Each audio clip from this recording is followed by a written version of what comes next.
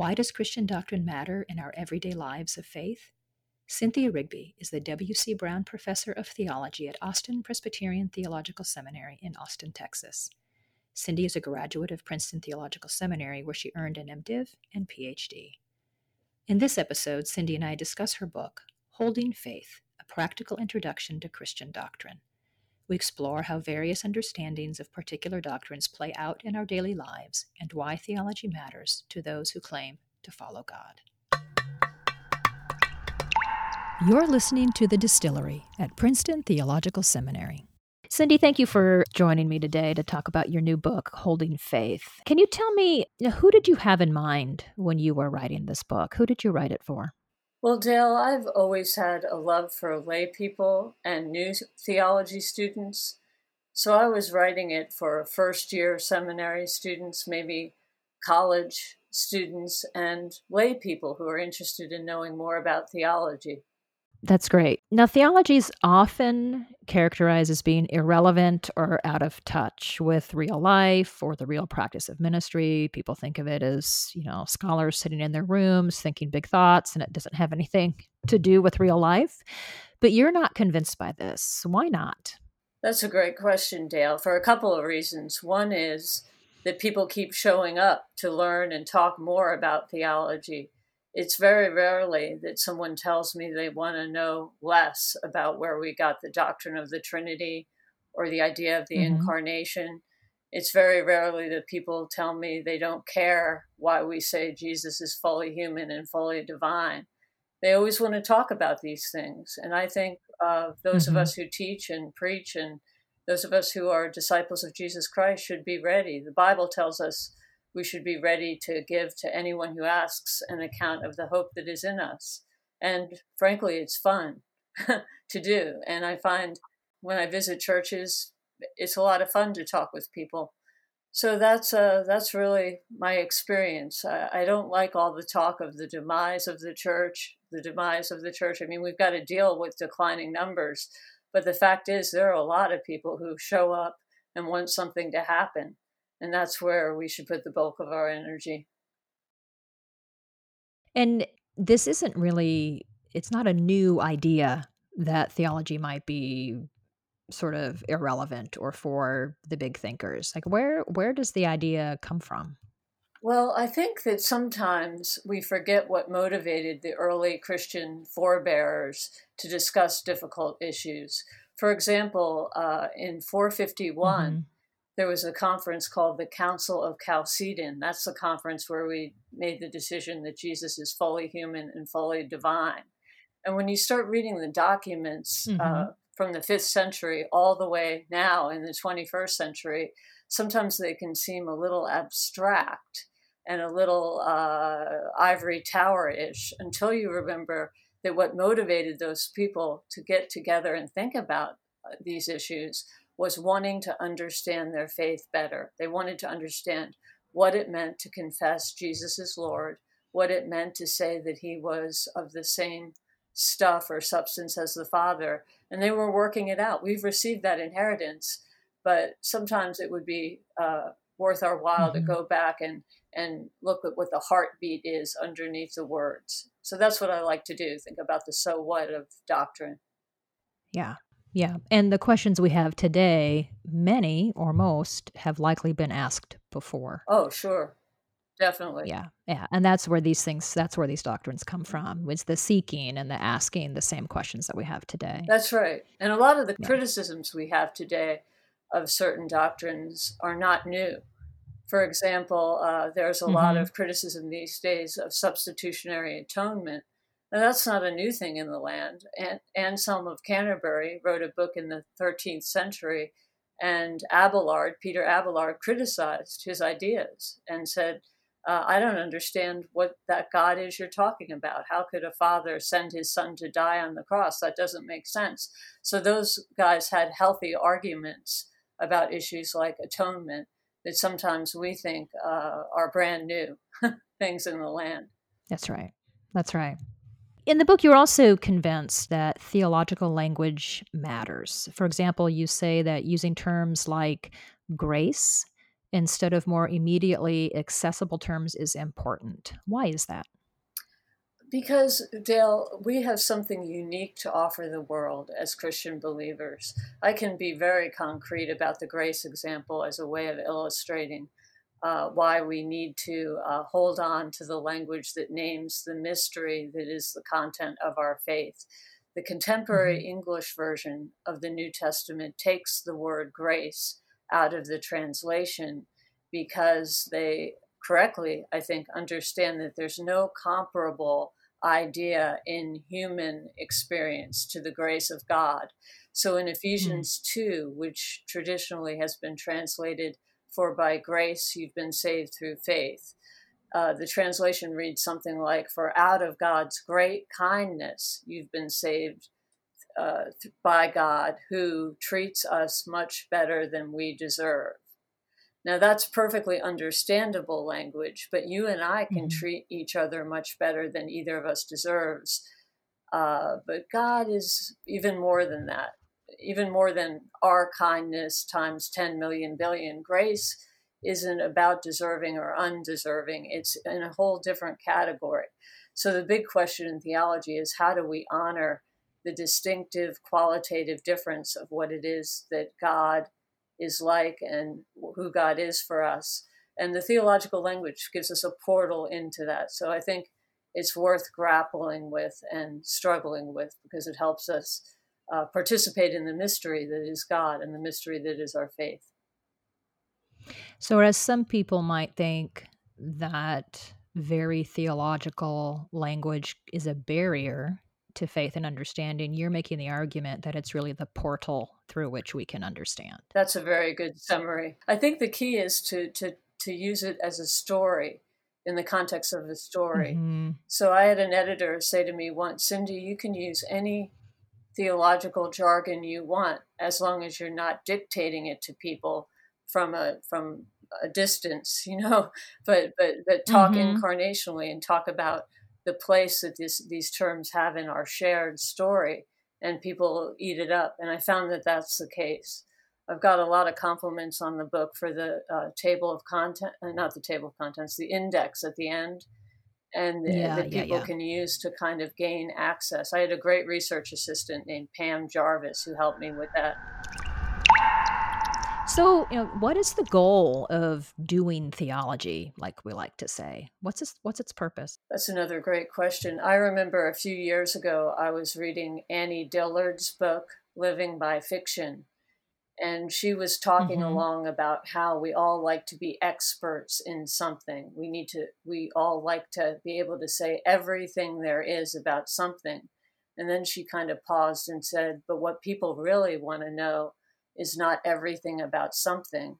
They want to know something about everything." Hmm. And I think the purpose of theology is to say something about everything, namely that God loves us, Mm-hmm. that despite appearances to the contrary, terrorism, fear, political strife, global warming, That's coronavirus, right. God is faithful still. Yeah.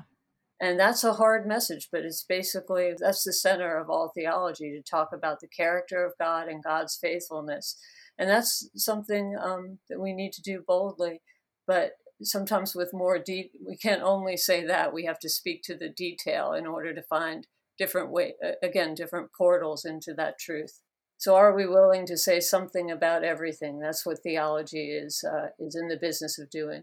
Yeah. I know someone who once said that the work of a seminary graduate was to be thinking about everything all of the time.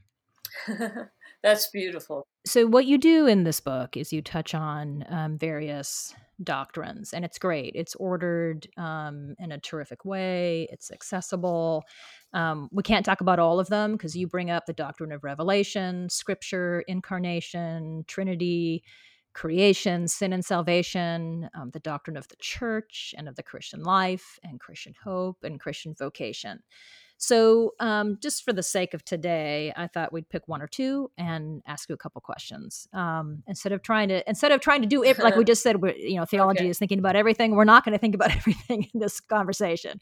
So, tell me. I think something that people of faith and people outside the church wrestle with is the Trinity. So, tell me. why the doctrine of the Trinity matters for Christian faith and for the church. Sure. The structure of the book, by the way, if I could just say one word about that, I do a lot at the beginning on just why we can talk about God at all and why it's important to do theology for Yes. not only professional theologians, but all of us as people of faith are theologians. We're all called to speak about God. But then the four main sections are pretty accessibly titled, I think. It's there God meets us, Mm-hmm. God makes us, God blesses us, God sends us. And they each have questions at the end of each Yeah, chapter that people have been using for study. So I kind of group doctrines. that's Incarnation great. and Trinity is about how God meets us, and then I won't go through all of it, but the other Mm-hmm. doctrines are grouped under God makes us, God blesses us, God sends us. So the Trinity question would be in the kind of the second part after what is theology? God meets us. So that there built into that is kind of Mm-hmm. a beginning answer to your question. Sometimes people think of the doctrine of the Trinity as though God is way off on a cloud somewhere. And the beautiful hymn, Holy, Holy, Holy, Mm-hmm. Lord God Almighty, is so awesome. But Mm-hmm. I think sometimes you get the Exactly. sense that God is, we're praising the God who is all in all up in heaven. And that's true, but the doctrine of the Trinity isn't Mm-hmm. only about God and God's self. As Father, Son, and Spirit, creator, redeemer, sustainer, God has also entered into time, into history, into creation with us to meet us, right? To meet us. So Mm-hmm. there's a correlation between Mm-hmm. Trinity and incarnation. God pitches God's tent among us, John 1:14. God acts in relation to our Yeah. lives in all kinds of ways Mm-hmm. as the triune God. And the neat thing about that is that when we know God is Father, Son, and Spirit, not only in relation to us, creating, redeeming, and sustaining us, for example, but also in God's own life. The word in Greek is perichoresis, dancing around, right? God is sharing Mm-hmm. life with God's self. Mm-hmm. We remember that one of the so whats of the Trinity is that God isn't a monad sitting on a throne somewhere, off in a distance, like the Bette Midler song, God is watching us, God is watching us, but God is actually Yes. Yeah. related in God's own being. So, in other words, when God enters into this universe, God isn't leaving God's self to become something different than who God is in God's own life. We know God truly as creator, redeemer, and sustainer because we confess in a triune God, faith in a triune God who is friends with God's self, in a sense, in community with God's self. How have you seen this doctrine make a difference in real life? I once actually I came to Princeton years ago at the start of my teaching career to teach in the Summer Institute. I don't think you have that anymore, but 25 years ago you had a Summer Institute, and it's probably the first time I ever did a workshop on the Trinity. And I remember just knocking myself out trying to get to the aha. By aha, I mean, so what? And I got a letter from a woman who was 76 years old after I got back home. And she was actually kind of angry. She said, I've been going to church my whole entire life. And if someone had told me this, it would have changed everything for me. Why didn't anyone tell me about the significance of the Trinity before now? Now, I'm not saying people hadn't told her, but something at that conference clicked with her. Mm. And she went on, it was a long letter. She said, I always thought of God as being self-sufficient, which God is, by the way, Mm-hmm. and at a distance, and I had to walk around on tenterhooks, on eggshells, trying to keep God happy with Yeah. me. But now I know that I was walking around my whole life with the wrong conception of God. Dan Migliore says in his book Faith Seeking Mm. Understanding that once you think about the implications of the doctrine of the Trinity, you understand what it says in First John, which is God is love. God in God's very being is in God's ontology love. And that was the aha that this woman had at the end of her life. One more short story. This is my own experience. I Yeah. always knew that God did things for me. Yeah. Did things for me. And I was always taught to thank God for all that God had done. Count your many blessings, kind of thing. But I realized once I started reflecting, Mhm. uh, meditating on the reality of God's triune life, that God does things for us, not because God is going out of God's way. God doesn't need to, but God goes out of God's way anyhow. But rather, God does things for us as an extension of God's own self, as an extension of God's love.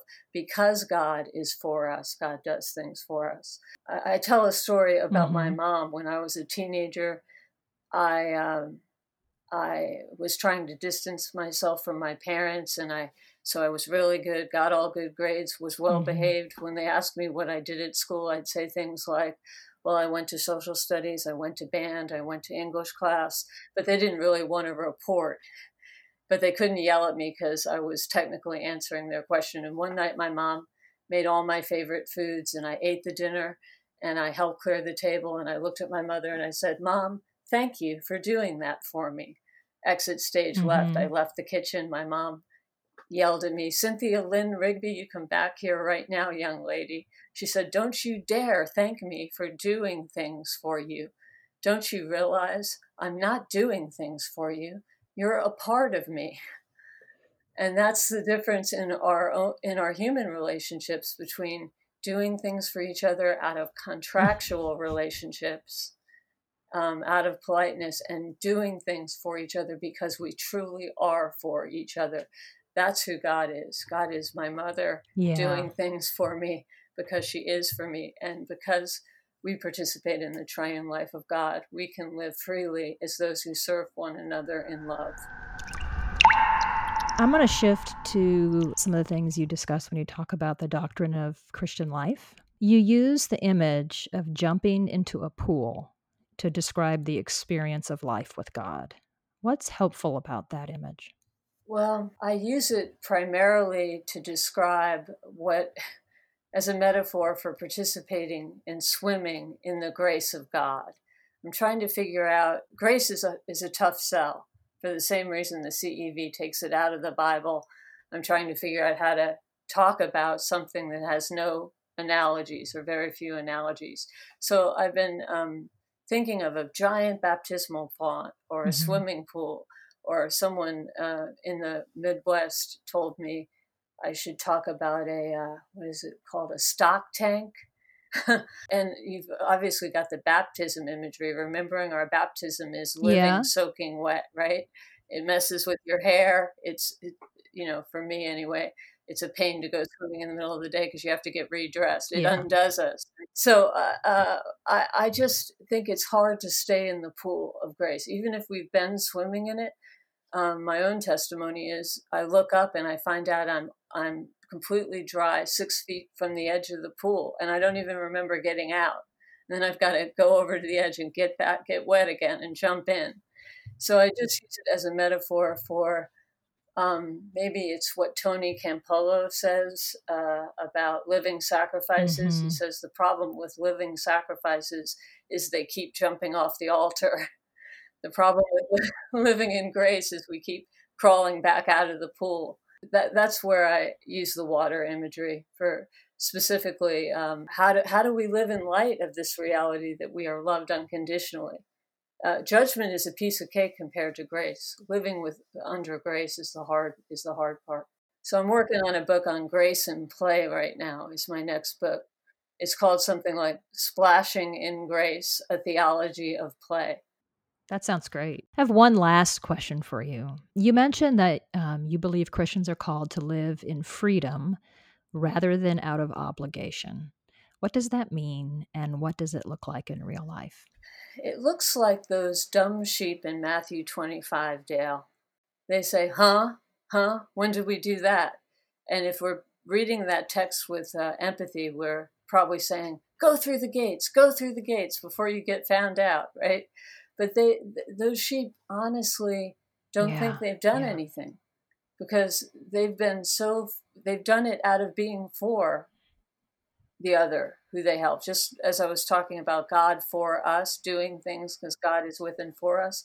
I mean, the best Mm-hmm. days of our lives, the moments we're free, is when we act lovingly toward others because we love them, not because it would be a good thing to do, right?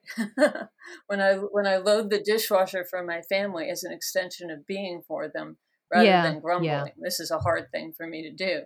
When I'm teaching my students, not because I'm going to be evaluated at the end of the semester, but because I love them. I want to teach them. I'm connected to them. I'm dancing perichoretically with them because together we reflect the image of the triune Mm-hmm. God. But this is hard to do in our world because it's hard enough to live in a contractual relationship with people. How do we live in a covenantal relationship? It's that parable of the prodigal son in Luke 15. It's the elder son. If we could all be elder sons, the world would be a wonderful place. We'd be responsible. We'd keep our end of the deal. God would give us a party that we deserved. The Yeah. elder son is right. But what God calls us to is an entirely different way of being, the order of grace, even above the order of justice. To live freely is to Mm. serve one another without even knowing we're serving one another. So, Yeah. I mean, you see it reflected colloquially if you say to me, Cindy, thank you for doing X, Y, and Z. And I say, oh, it was nothing. It was my pleasure. In French, de rien. It was nothing. But how often do we really feel that way? We go and put it on our list of accomplishments or report it at our biannual evaluation. Even seminaries and churches run in the ways of the world in contractual ways. Even classrooms where we're teaching, the content is about grace, but you're grading, you're marking people late for uh, turning in papers late. I mean, grace is very impractical. We've got to figure out how it hits the ground, right? That's what freedom is about, I think. That's great. That's right. So, anything else you want people to know about this book, or a takeaway, or I've been humbled by how many different groups of people have been using Holding Faith in classes, in Sunday school classes.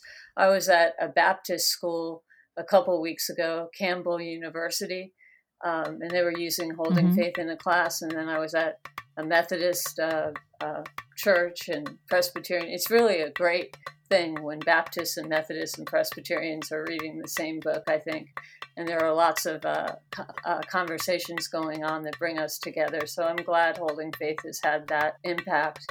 And I'm working on some videos that people can use to teach Holding Faith. I've been asked to do that. So there'll be videos for each chapter that people can use in Sunday school classes, and maybe a study guide too. I'll let you know when we get those out. Yeah, that's great. That's great. Cindy, thank you for this today. Thank you, Dale. It's been my honor to be on this podcast. And thanks to everyone for listening. You've been listening to The Distillery at Princeton Theological Seminary. Interviews are conducted by me, Dale Rounds. And me, Sherry Osting. Our producer is Nee Otto Abrams, and our assistant producer is Amar Peterman. The Distillery is part of The Thread, an online platform with resources on culture, spiritual formation, and leadership. To find out more, visit thethread.ptsem.edu. You can subscribe to this podcast on Apple Podcasts, Google Play, or Stitcher. And while you're at it, leave us a review and let us know how we're doing. Until next time, thanks for listening.